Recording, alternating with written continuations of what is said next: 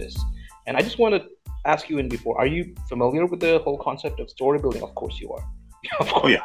Story building. Story That's what I do on a daily basis. So,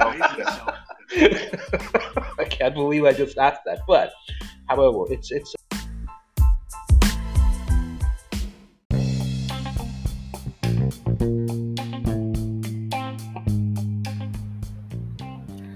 Yep, that's the kind of question that you ask to make a complete idiot out of yourself on your podcast. Yeah, that's what I asked Chi, who is a comic book veteran with more than 30 years of experience working with some of the biggest names in the business, including Marvel, DC, Archie's, you name it, he's done work with them. And he's even done an episode on this very podcast. He is featured in the panel of speakers who talk about the storytelling your secret superpower episode in this very podcast. And that's what I bumped to. Me and Chi talk a lot on Clubhouse. We have random conversations about story building, how the MCU is developing, how DCU is going with its business, all that shit.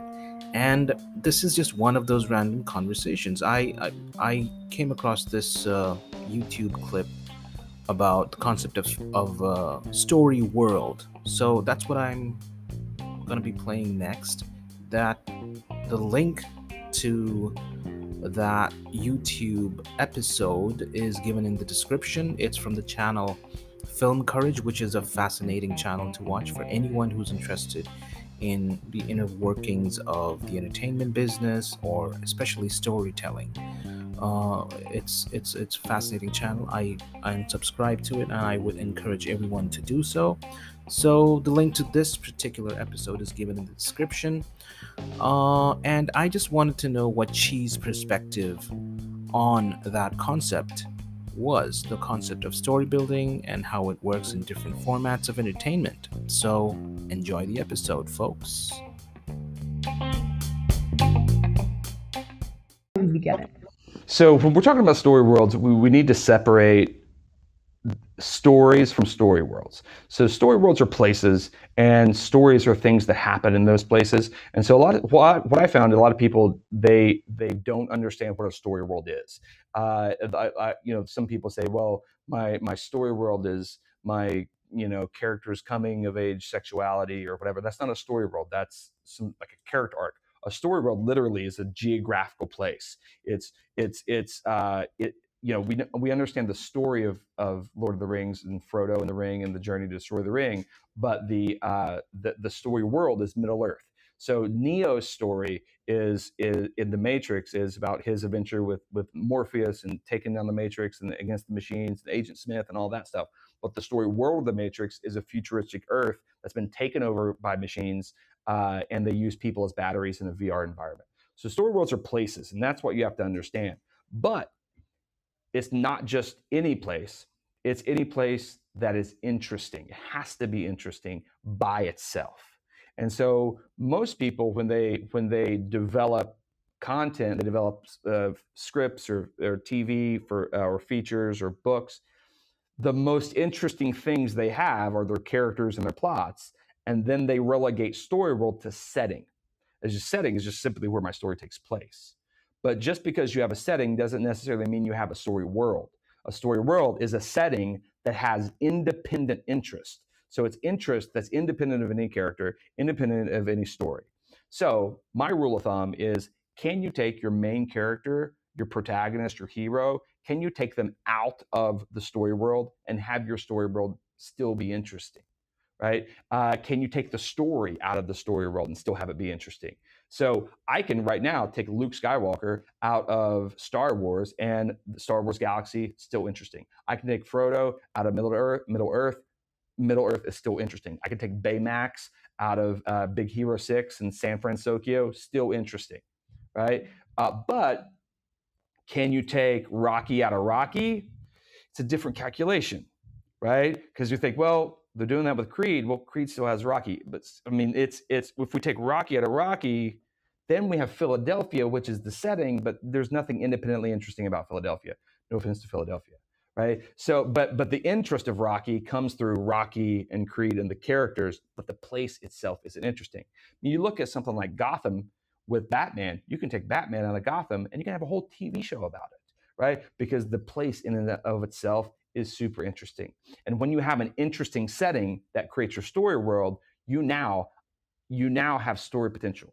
And so you will never, any creator, any writer, any director, any filmmaker, they will never truly understand the revenue potential of their brand or their IP unless they actually understand their story world. Story worlds create story potential. Story potential creates revenue potential. And then revenue potential makes buyers happy. They make the investors happy. They make us happy. The creators happy. Make everybody happy. And so, but if you don't understand.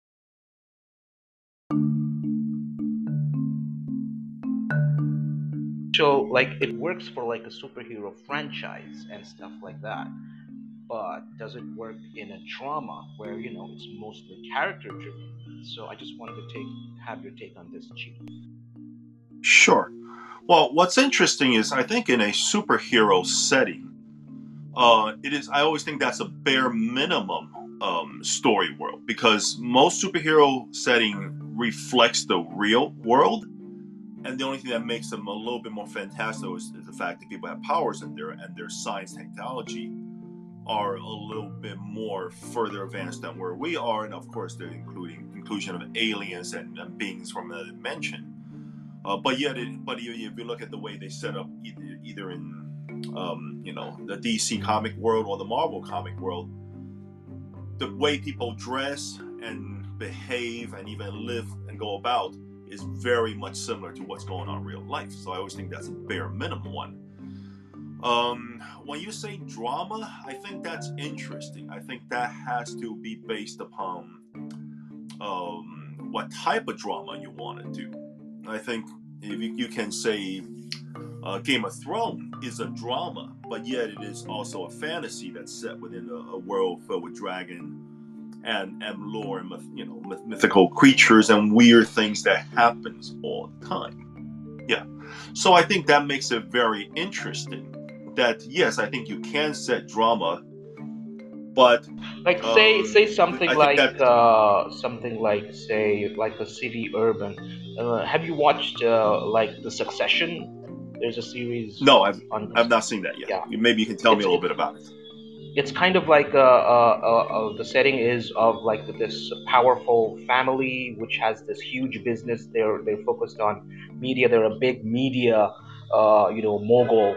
He's the father, and he has like sons and daughters who like are trying to get to his place, but he's not Sure. giving them. He's a total bitch. I Okay. mean, he's a total asshole, and the kind of situations that go, which is completely character driven. But yeah, there is a world, I guess that. But what Yes. drives it Well, forward? absolutely. I think when you mentioned that, the first other drama drama series that comes to mind is the Godfather series. That's definitely a Yeah, drama set in the exactly. real world. Yeah, in New York, Manhattan, but yet it deals with sort of the mafia underworld, the gangster type of lifestyle, and that itself, I think, even if you don't focus on the character played by Al Pacino, or even Marlon Brando, I think it's still vastly interesting. Because I think originally if they were planning on doing Godfather 4, I know it was going to be passed on to the character Andy Garcia. So you're not dealing with Michael Corleone anymore. You're dealing with a totally different character.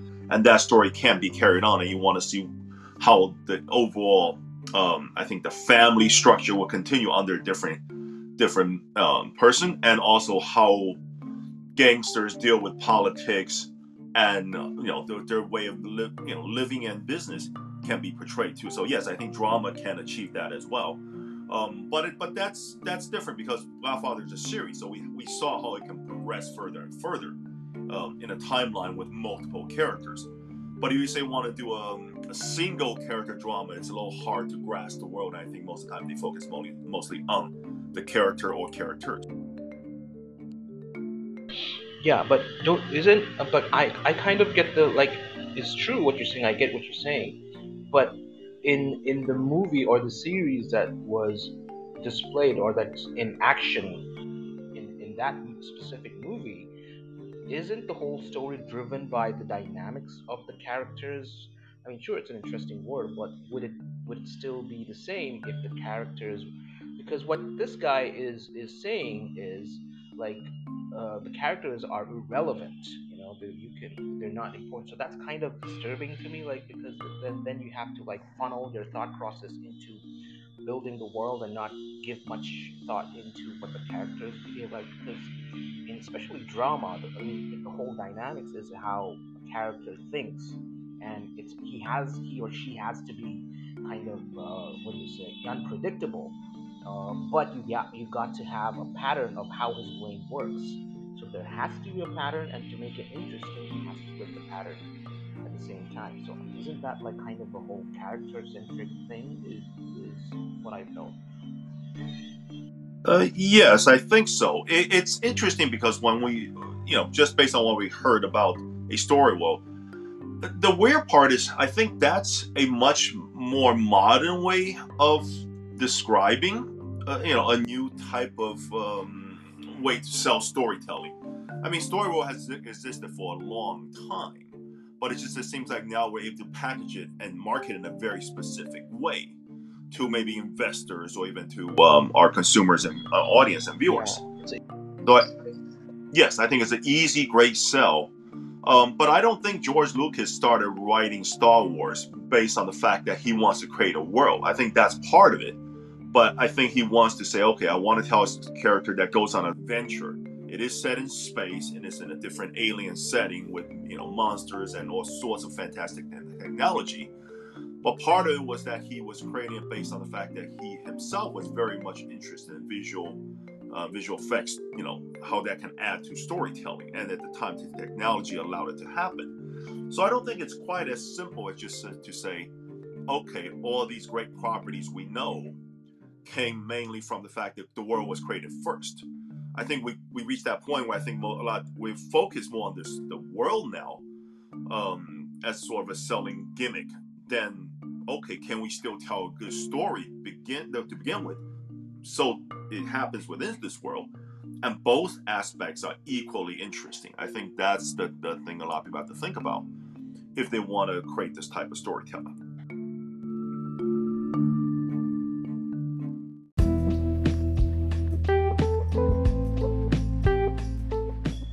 And what about the new movie franchise episodes or sequels that are coming up? Is are you excited by the Matrix Resurrection that's coming out? And what excites you about if it does? Is it the character or how the world will evolve? Well, I think that's a very good question. I think to a degree, I have some interest. I'm always interested in what Hollywood is pumping out as their latest movie. Especially in terms of a sequel or franchise, and of course, The Matrix falls right squarely into that. I think it happens on both levels. Yes, I'm interested in the character. Why is Neo suddenly, again appearing in this world? Of course, he's played by an older Keanu Reeves that reflected in the story. So you're curious to say, okay, where is this character now? He's definitely older in the way he's seeing in the visuals. So what kind of journey are you take him on? So yes, there's that character aspect. And of course you want to say, okay, what are they going to add new or do something interesting with the Matrix now? Because it has to be different. Just I think purely based on where our understanding of technology internet is, since where the last trilogy has left off. So I think there's a parallel interest happening at the same time. But I think mostly as an audience, you're probably going to be interested more in the character first, and then comes the world, because it is the same character, same actor that's portraying the role. If let's say this movie they focus on a brand new actor that's no longer Keanu Reeves, and we don't see any familiar, sort of the character representation anymore, I think then the story world itself has to be more important to sell the audience the idea that you want to go see this. Yeah, yeah. But to me, from what I saw from the ad, I mean, or from the from what they showed, is like they've just reset the whole world, and they've just placed, an older Neo, an older, the lead, I can't Trinity. believe, Trinity. yeah, Trinity the is Trinity, an older Trinity and an older Neo, and they've just reset all the other characters. Like Priyanka Chopra, it's just a glimpse, but she kind of gives off the whiff of like an Oracle-ish character. right. And then there's a Niobish character who's played by this Asian actors, and then of course there's Morpheus, who's completely Right. reset, and Totally you would different think actor. like, Right. yeah. So it's interesting. So it looks like that they've reset. Oh, like Neo is again back to, oh, I'm a lost puppy. I don't know where I am. But I sense something, and I want to find something. And then there are people guiding him again. It kind of. But yeah, that's what set the original so much apart from everything that was happening at the time. So I'm interested, definitely, and it's definitely the characters. It's definitely the characters and the world equally, actually. So it's kind of tough to say in this in this context, which is more interesting. But yeah, that's how it is, and that's how it gets sold. Like, Well, let me talk about another example then, which has a very clear story world that no longer has the original character, would be the Harry Potter series continuing Fantastic Beast. oh, And it's one, right? That's definitely a very, very clear one. Mhm. But what's interesting, I think, about that is, I think the initial interest in that was very, very strong. I mean, I definitely went to see the first and second one in the theater when it came out. And you go see it because you know it's a Harry Potter franchise that carried off and continued in this world. And has none of the original characters except, when Dumbledore would be one of them. Of course, he's a much younger guy now. So you might as well say it's a totally different character than the previous one you know of. But then what's interesting, you did see how there was strong interest in the first one, then quickly the interest dropped off in the second one because the characters, I think the problem comes with the fact that the characters was not as well portrayed or handled as the original Harry Potter series. And it's not like they couldn't do it, because the first movie did generate a lot of, box office sales, and, definitely the original Harry Potter fans went to see it. But there's definitely a sharp decline in the second one, and it seems like they don't even know when the third one may be out at this point. So I think that's very interesting too. Your story world, they definitely focused on the world building aspects. You saw a lot more weirder stuff. They brought it to America. It's no longer England. But yet the interest did drop off when they can't manage the characters.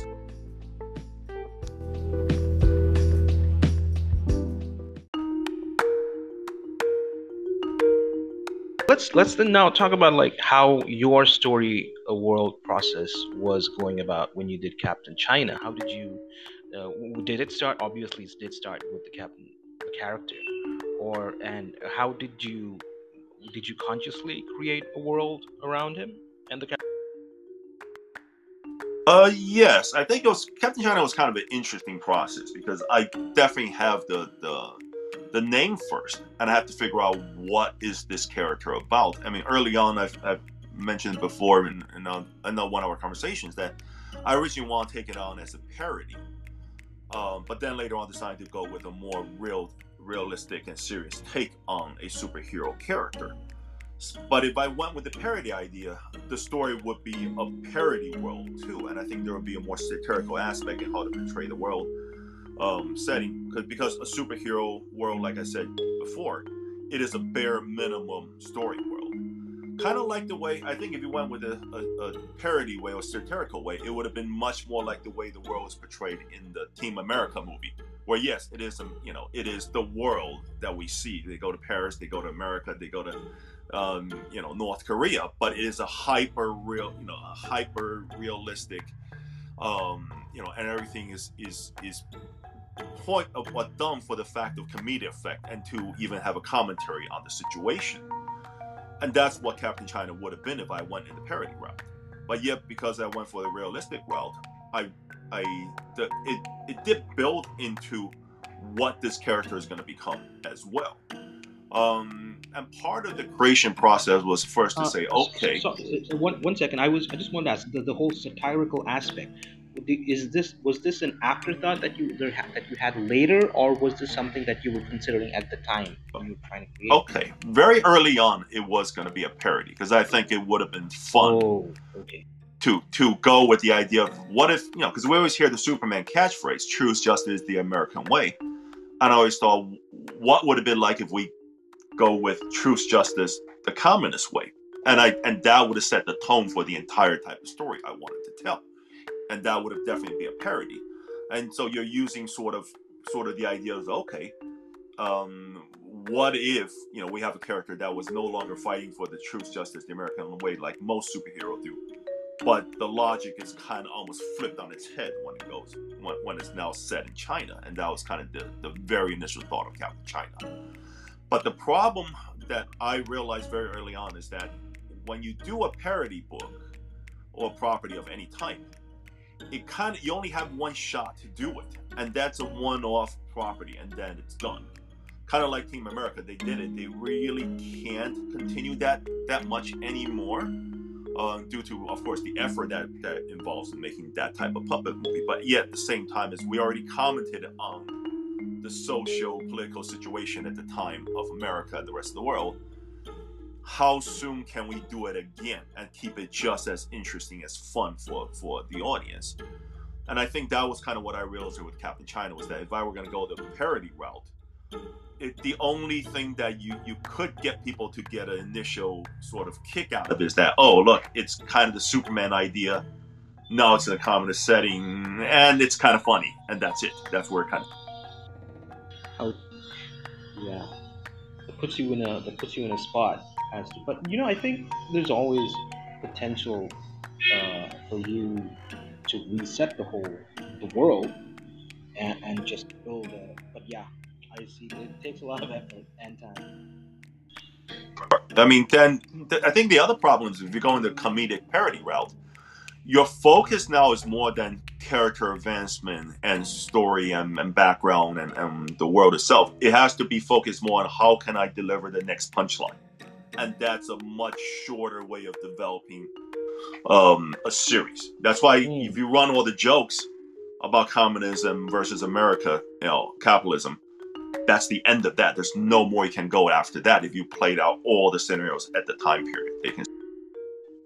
Interesting. So when you did the comic book, were you like thinking about marketing it as a movie and building it as a franchise and moving on with different formats of it? Did you have that in mind? Oh yes, definitely. Once I decided to go with more of the realistic take, or a real superhero take on the character, I think very early on I say, okay, if I want to portray Captain China and make it a believable But this was like in the property, 80s, late 80s, right? No. This was Captain China really came to me. The idea really came to me in the mid 2000s after. Oh, okay. Yeah, after we kind of have already a rise in the interest in superhero and the mainstream media, where you already have Spider-Man came out in the first Daredevil movie and even the X-Men franchise, and I know the Marvel MCU was coming too, because I work in the industry, so a lot of people you hear that stuff kind of through. Okay, so you were there in Marvel when you had the idea of Captain China. No, I definitely didn't. Okay. Because one of the interesting thing was I wasn't really interested in doing anything superhero property wise when I was in Marvel Comics. Mainly because I used to believe everything that was done already, that was done on the sun's already done for superhero property, and which is very true. Superhero properties generally run on a specific set of formulas that they kind of just repeat over and over with just different characters or updated, social settings and all that kind of stuff. So when I was there, it's like everything that can be done was done, and I really didn't have the idea for Captain China until I took my first trip to China. I think around probably the 2005, 2006. I went with my mother because we went to visit some distant relatives over there. That was the first time I saw China. I go, wow, this is an interesting place.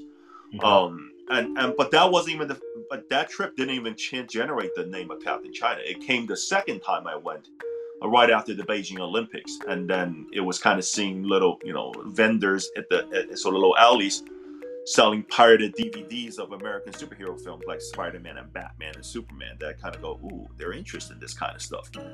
Maybe I can create something for it.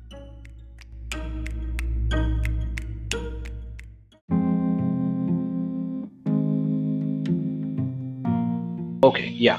No, I was saying, like, did you have the plan way in your mind when you started off that this was the arc it was going to have, the characters, or did you like develop, like the villains or the archetype characters along the way as you wrote, and the world itself?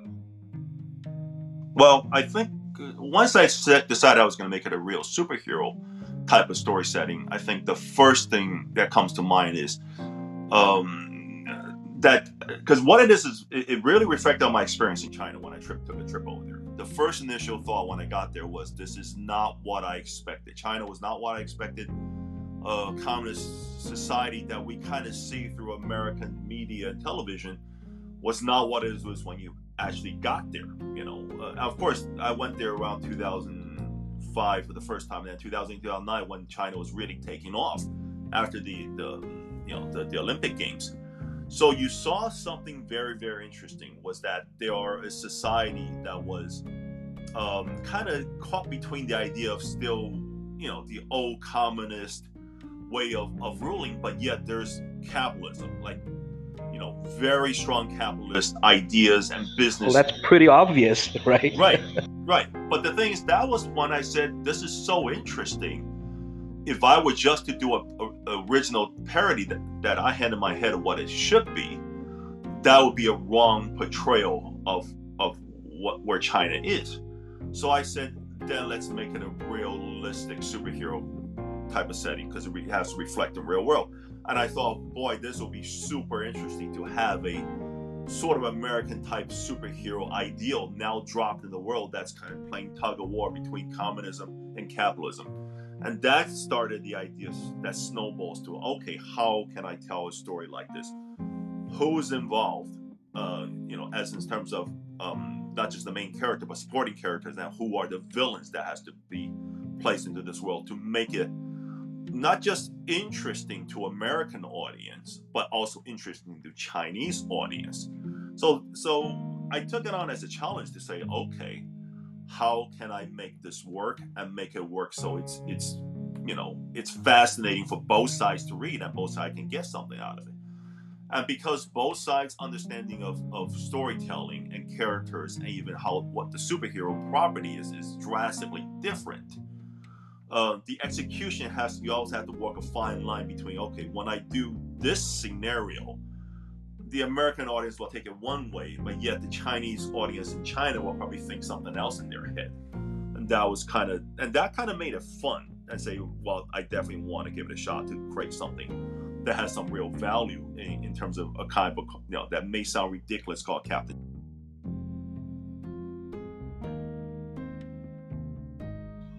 So it did sound comical to you at the time when you said, okay, we're doing Captain China, right? Because, and in the beginning chapters was when I read through the story, it was like, oh my god, you are actually mimicking, because the dude is actually going into the cryo sleep thing, and he's coming back and he's seeing a different world from when he was before, and he's like confused and angry and all that stuff. It totally reflects what Captain China. Right, that is sort of the parody aspect to a Captain America, but yet I used that as a way sort of to make Captain China a surrogate for the American audience, because he just woke up in a sort of a brand new world setting. He's not sure what's happening. So I get to use him as a chance to tell the American audience and say, okay, you can follow this character now, and his thoughts and idea where he's waking up an alien world now where there's capitalism around, and the people that surrounds him are definitely not what who would be used to. sort of like a shock to the system to him, but maybe a shock to the system to the American audience as well. And that was why he was used and portrayed that way. That yes, it's a parody, but at the same time, he works as a storyteller. Great.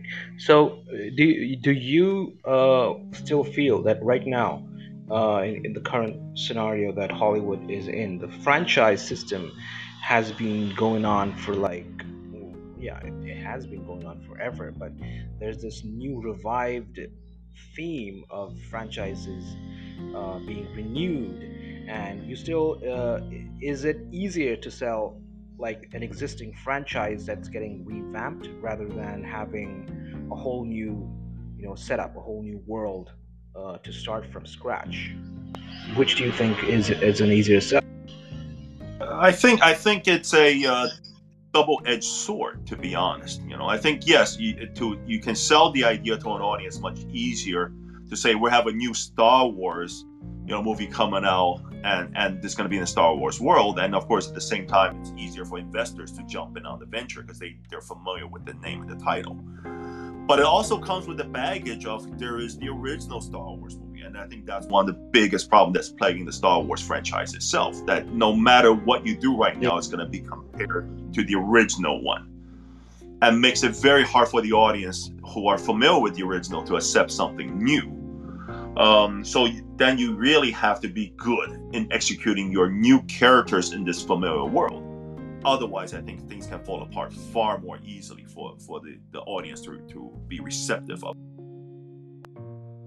Wasn't like when you create a film franchise out of a comic book, wouldn't like I think initially there was a whole rift between the diehard comic fans, and no, this is not the way it was supposed to be. He was like wearing a blue overall, and this is not right. That he doesn't go through this wormhole. He was actually all that kind of detailing they catch on to, and they're used to the story. They're like so set into the story that when they see the movie, they're like feel betrayed or something. So it's like a betrayal of the comic book fans. But that didn't happen for very long, right? Did they Marvel actually? I think that's still happening in movies, Oh, is Marvel movies right now. I think there's always going to be what this is what I'm familiar with because they definitely want the fans, as part of the box office. But yet at the same time, they know they have to alter and adjust things. Sometimes just to make it easier to explain to someone who's never been familiar or even associated with a Marvel comic book world setting, to kind of make things work. And I understand it's a fine line they work on. And for the most part, I think when a movie's successful, it is because it was able to work walk that fine line beautifully. Usually when it falls apart and the audience is screaming, and said this is wrong, is when they take it a little too far in adjusting.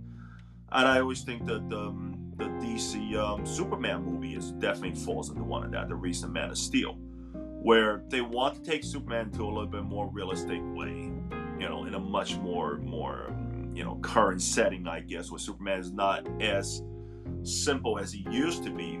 He broods a little bit more. He's a little bit troubled by the loss of his father and all that kind of stuff. I think that's good storytelling ideas you put into it.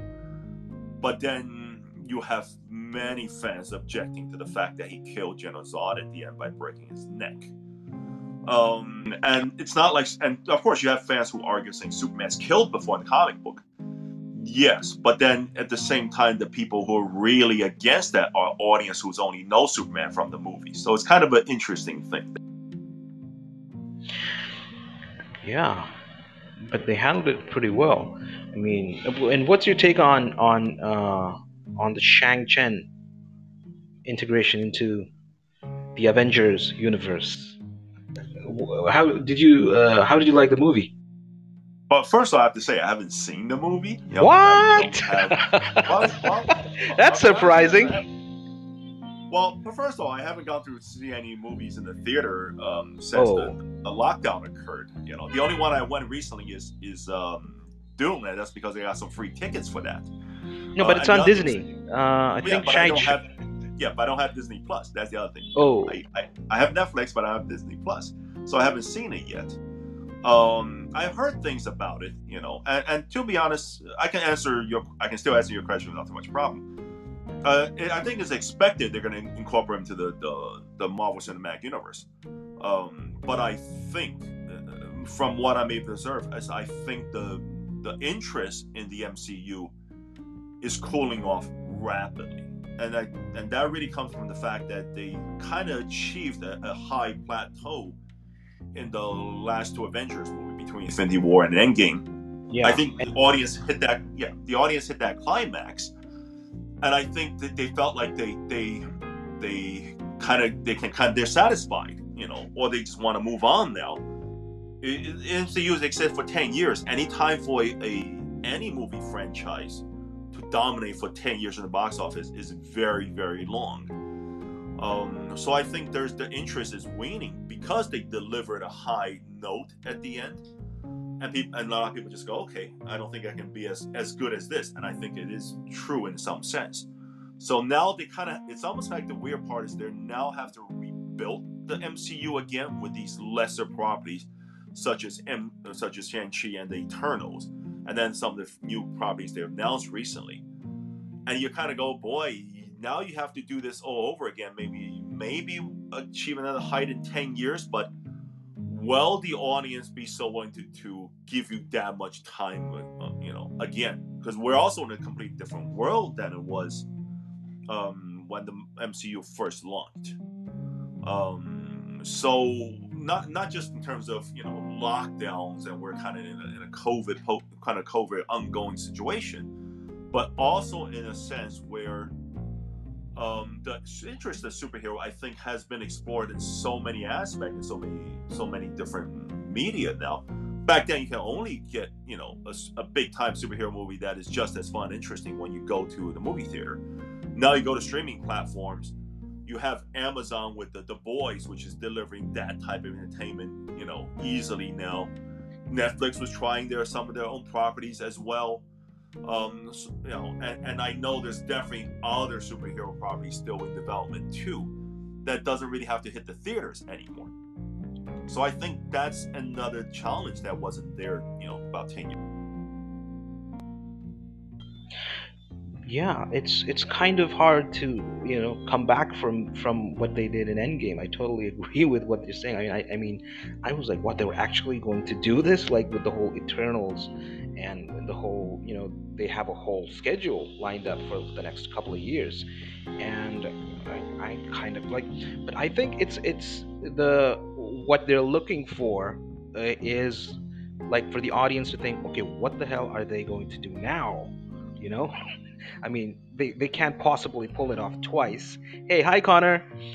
They can't pull it off twice, but it's like, okay, what the fuck are they going to do now? So I think that's what is going to that's the emotion, or that's the tagline that they're going to be looking for, the Marvel universe. And I'll give you a my view on what Shai Chang felt like to me. Sure.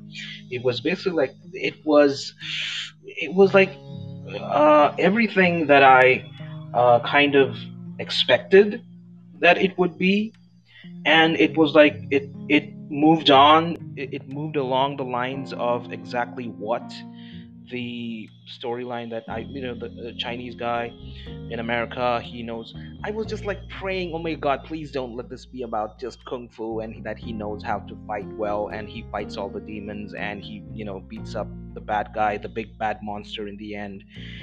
But it was entertaining, but it was exactly that. It followed the exact format. But I can't, you can't blame them, because that's what the audience is looking for. But I just wish like there was a little more, color, or something that sets the traditional Chinese American Trump apart. But it was like that. He's afraid of his father. Yeah. No, it's the same. It's basically the same. Asian Trump, that like with the traditional values in set. like he's afraid of his father. He has to overcome the bad guys, and he beats the big bad monster in the end. And it was entertaining, but it was, I think it ran on set pieces. The action was obviously amazing, and it was based on a visual thing. There was nothing that surprised me or kind of took me like, whoa, that was unexpected. That the story didn't do anything for me, but visually it was. Sure. Right. Right.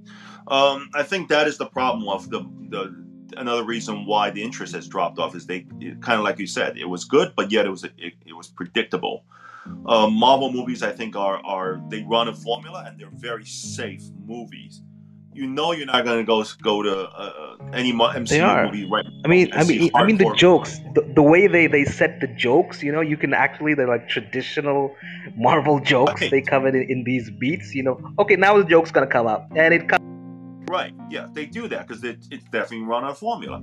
I mean, you're never going to go into one now and not and see something like drastic violence that suddenly make go, oh my god, I didn't expect that. I think that's a problem too because when you look at the other sort of mature superhero movies they do right now, where they are allowed to blow somebody's head or real strong violence in terms of something like Logan, you know, I think the audience just needs to be they need to have something a little bit more than a simple formula at this point because you've done it for 10 years and it's hard. I think it's just harder and harder to redo the MCU again, starting with Shang-Chi and Externals. I think they're making the effort, but I think the real question is, will the audience interest come back to something? Yeah, but when you think from their perspective, you can't actually, blame them when they've got so much at stake. And it's just like, okay, well, I expected that, and that's exactly what they're going to do. So it'd be interesting if some another studio, well, obviously apart from Warner Brothers and the DC universe, because we all know where that's heading. It's, I don't know, what's happening with the DC universe. By the way, I just completely Well, disappeared. it's one of those things like we know what movies are coming out, but we have no idea what we're gonna do with it. I think that's kind of the interesting thing about it. Which is funny because DC has all the great characters. I mean, they have.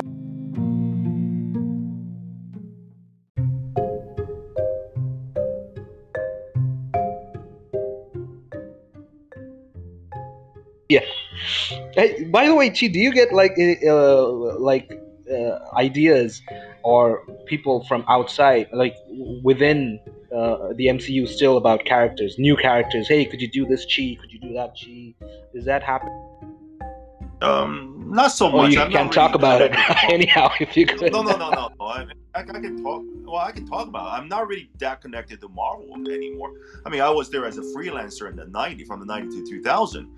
On some level, yeah, I'm still a freelancer. If they call me to do work, I'll do work for them. But almost everybody I know at the time is no longer there in their editorial anymore. And I know it's a different type of sort of a business strategy they aim for these days. We used to worry about selling comic books as real books.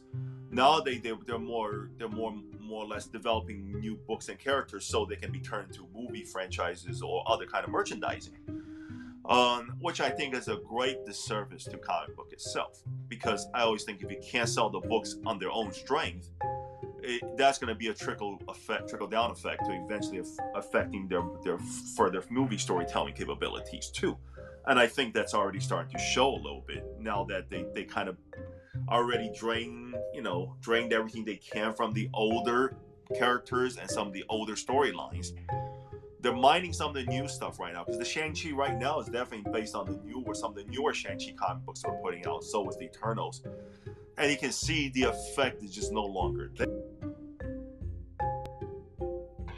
Yeah, and I hope good stuff comes out, man. I mean, like I was saying, I was just hoping that some other studio comes up with a new, like, maybe, why not?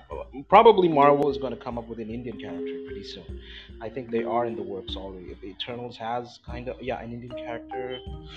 who is kind of Bollywoodish, painfully. Yes, Hollywood ish is But a good.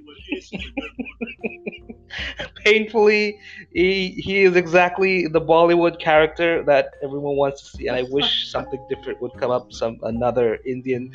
Well, I don't know if an Indian studio is going to come up, but maybe some. Lots of Indians are there in the industry. There's Right, plenty of right. Indians, and they're going to look at that and say no. But we got to make some money, so what the fuck? So I guess that's the train we're going to have to take. So what can we do? Hi Daniel, what's up? What is up? Do you have any Indian characters that we could manifest, Daniel, into like to save the MCU? I mean, save the Indians from the MCU. All ideas are open. But yeah, yeah, we were talking about what was happening with the DC. What's happening with DC? Gee. Well, these I think the biggest problem is they're not just their characters are confusing to the audience right now. Where a good example, you have the Joker movie with Joaquin Phoenix, and then there's the Joker that they're still going to be using, Yeah, starring that is Jared so Leto. complicated. I mean, that Yeah, kind of it's a yeah, big. that's confusing to that's confusing to the audience. It also creates a confusing story world at the same time. And I think the audience don't like that. I think the audience says we want one Joker versus one Batman. But now they're not only is the Jared Leto Joker is still around. I heard they're bringing him back. Which Um, is yeah, well, it's strange, So he's still around, and they may or may not do something with him. And then, of course, they're not only the new Flash movie. I think has maybe two Batman because you're gonna have the Ben Affleck Batman, then even the old Michael Keaton Batman. And then you have a new Batman movie coming out next year too. A yeah, brand new Pattinson, Batman. Robert Pattinson, right? Yeah. Yeah, yeah. It's that I think creates your brand confusion, and all three worlds exist. They're not really in the same world, and what the heck, I don't think they don't even know what to do with the DC universe at this point. And it's just a snowball of mess. This part. Yeah. We hope some new studio comes up and saves everyone Well, from these universes. It I'll be sets them honest with straight. you. Yeah. I think one of the good things is these super, almost Titanic like, MCU, DCU world starts crashing. Hollywood may have to go, okay, we can't rely on these giant franchises anymore. They may actually go back to developing smaller original worlds again. And I think that would be far better. I mean, when was the last time we get a movie that's original like the Ghostbuster, which has its own characters and unique world setting? Same thing with Terminator, same thing with the Predator and Aliens. All those stuff happened in the 80s, and they weren't associated to any books or comic book adaptation. And I really think Hollywood should go back to the strengths of something like that. Yeah. Totally. Are you like are you still going through comic book characters? I mean, do you read comics still? Are you in still touch with Only comics? thing I read, Are you updated? right now are Japanese mangas. I read a little bit more than American. Ah, Yeah, because a lot of them are much simpler. I don't have to commit to following 3 or 4 different books just to find out one storyline and then wait month and month just to see a conclusion that may be unsatisfying in most American comic books now. Japanese manga are still very simple. A lot of them are episodic. You read a 20-page chapter, you go, okay, I like that. Maybe just a simple boy meets girl story. Great. It doesn't hurt my head trying to follow it for a month to come. And I think that's something American, comic book or even movies need to really, really think about something like that.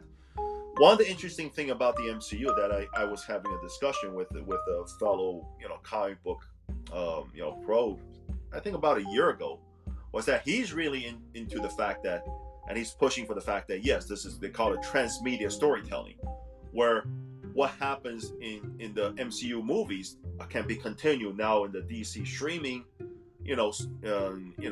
these shows, and they're background stories that can be told, in that way. And then there are even like maybe short video content on the websites itself they can find that connects all these pieces together. And he's really into that, and he calls it transmedia storytelling. And my argument to him is, I say, okay, here's my problem, is the fact that when the first Iron Man came out, way back around 2008 or so, I could take my pastor, who don't know anything about anything with Marvel Universe or who Iron Man is or any of that stuff. Take him, he went to it, and it was his favorite movie that year. He couldn't wait to tell people about it at church. He even gave a sermon using Iron Man example at one point. And that I thought was kind of fun and exciting. And then I could take him to the subsequent movies like Thor and the first Captain America. And then eventually when he saw, the first Avenger movie, he got really excited too.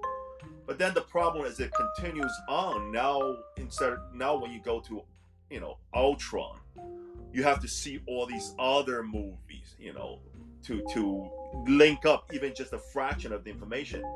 And then when you get to Civil War, I couldn't even take him to Civil War anymore. I go, okay, because he hasn't seen Ant-Man, so he wouldn't know who that character is showing up.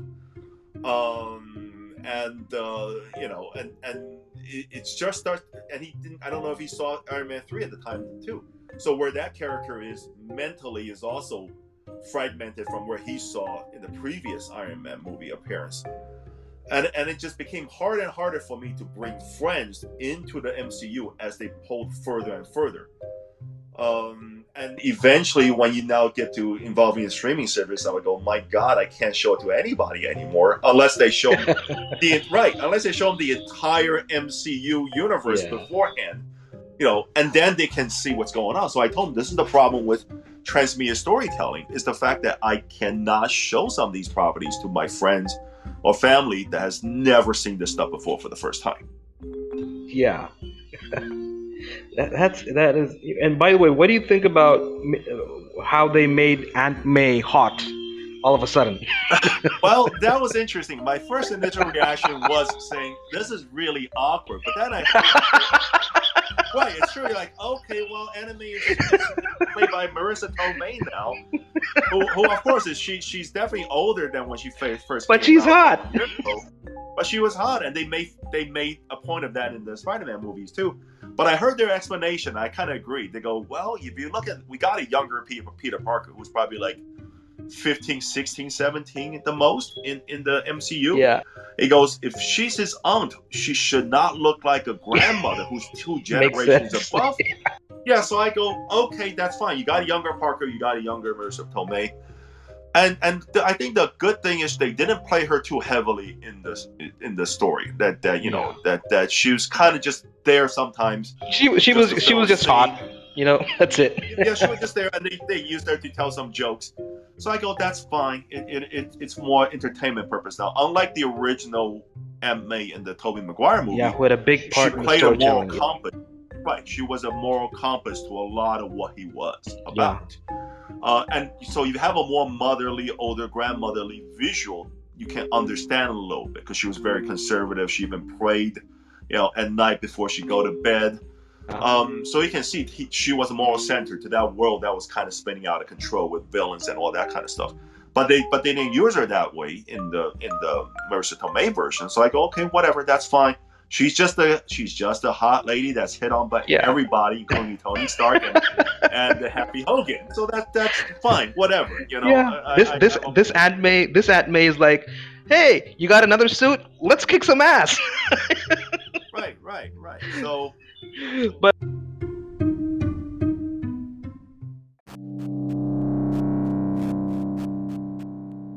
take what we just discussed and move a little further to what they're doing now in terms of the sort of the parallel universe, the multiverse concept. The multiverse. Right, Whoa. That's emerging in the world building now, where now the next Spider movies, it seems like they're going to try to merge the Tobey Maguire movie along with the Andrew Garfield Spider-Man, and then portray it all that into is one. Crazy. Yes, and I think it's one of those things where either will do really well or it may confuse some people. So, it comes out very, very soon, Christmas. So we'll know very quickly how the result of that is going to be. But I think that's kind of interesting. Where back then, movie studios would generate these, like previous Spider-Man franchise, and then it would come to an end, or they would abandon it and then just drop it and move on to another one. And now all of a sudden they're making efforts to say, let's make sure they all exist, so we can get all of the audience back, and everybody who likes Tobey Maguire will pay us money. All those generations Yeah. rolled into one. Yeah, so it's interesting. So in terms of world building, I think it's just very strange that we're seeing them do that now. And of course, it's definitely a sort of money move to make sure that occurs. I think it plays very heavily into the fan nostalgia or fan service. And we'll see how far they can push that before people going, you know what, I don't want that anymore. Yeah, it's funny because before the MCU, Marvel's superstar character was Spider-Man. Right. Spider-Man holds the whole key.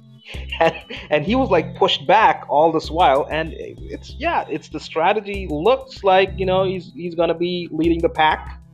I think that was a conscious decision or kind of a strategy to move along those lines, where Spider-Man is the new leader. But then it's gonna get weird because he's always young. You can't get him old, and what do you do with that? So I think the whole multiverse situation is gonna help solve that.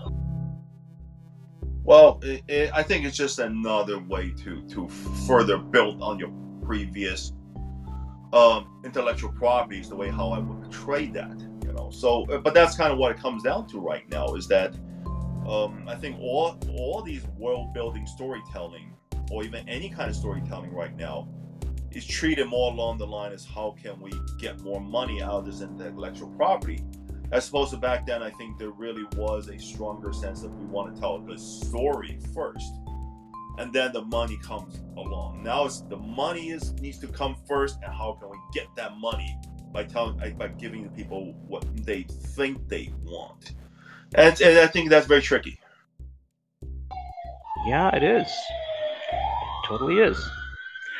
Well, what about the whole situation with the other, sub franchises, that, like, the Guardians, and there's okay, now we have parallel stuff like the Eternals, the these guys, and all these, the Shai Chang. It's all going to be into one big metaverse, but Spider-Man is still Sony property technically, right? Right. I think So it's interesting, in that sense. So what if Sony just decides to pull the plug completely again? I think there's a chance of that too. But I think, that would be so. Yeah. So who knows? It's bizarre. Because a lot of those are business tactics too behind the scenes. Sometimes they say, we're going to pull the plug, so now Disney will pay a little bit more to keep the property.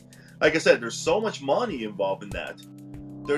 Companies are really saying, hey, let's really do something good and special for the fans. And then if the fans really like the stuff, we'll profit. Now it's more like the profit needs to come first before we care about the fans.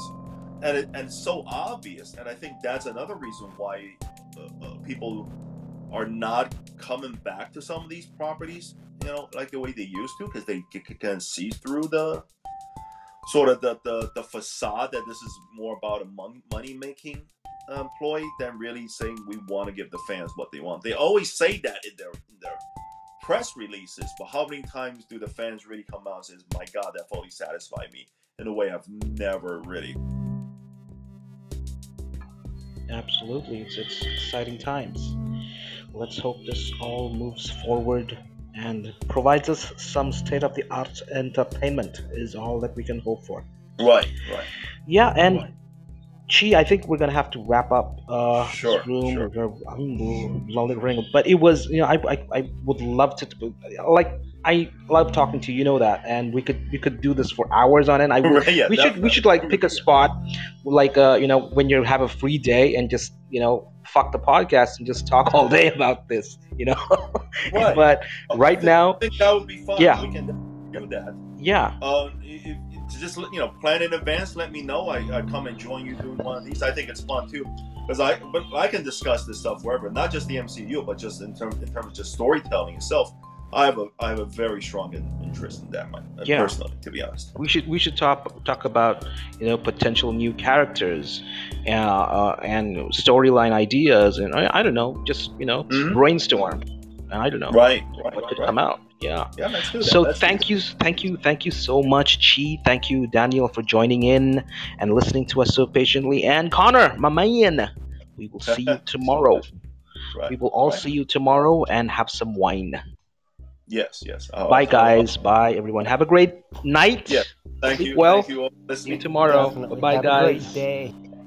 You too. Yeah. Have Goodbye. a good day. Good night, folks.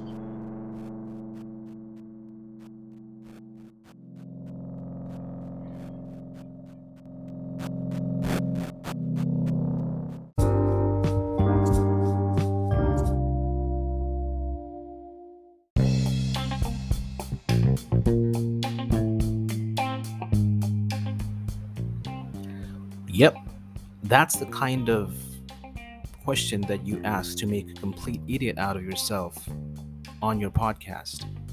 Yeah, that's what I asked Chi, who is a comic book veteran with more than 30 years of experience working with some of the biggest names in the business, including Marvel, DC, Archie's, you name it, he's done work with them.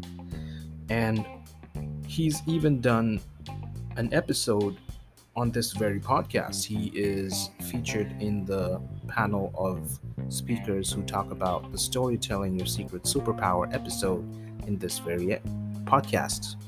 And that's what I bumped to. Me and Chi talk a lot on Clubhouse. We have random conversations about story building, how the MCU is developing, how DCU is going with its business, all that shit. And this is just one of those random conversations. I came across this YouTube clip about the concept of Storyworld. So that's what I'm going to be playing next. That the link to that YouTube episode is given in the description. It's from the channel Film Courage, which is a fascinating channel to watch for anyone who's interested in the inner workings of the entertainment business, or especially storytelling. It's a fascinating channel. I'm subscribed to it, and I would encourage everyone to do so. So the link to this particular episode is given in the description. And I just wanted to know what Chi's perspective on that concept was, the concept of story building and how it works in different formats of entertainment. So enjoy the episode, folks.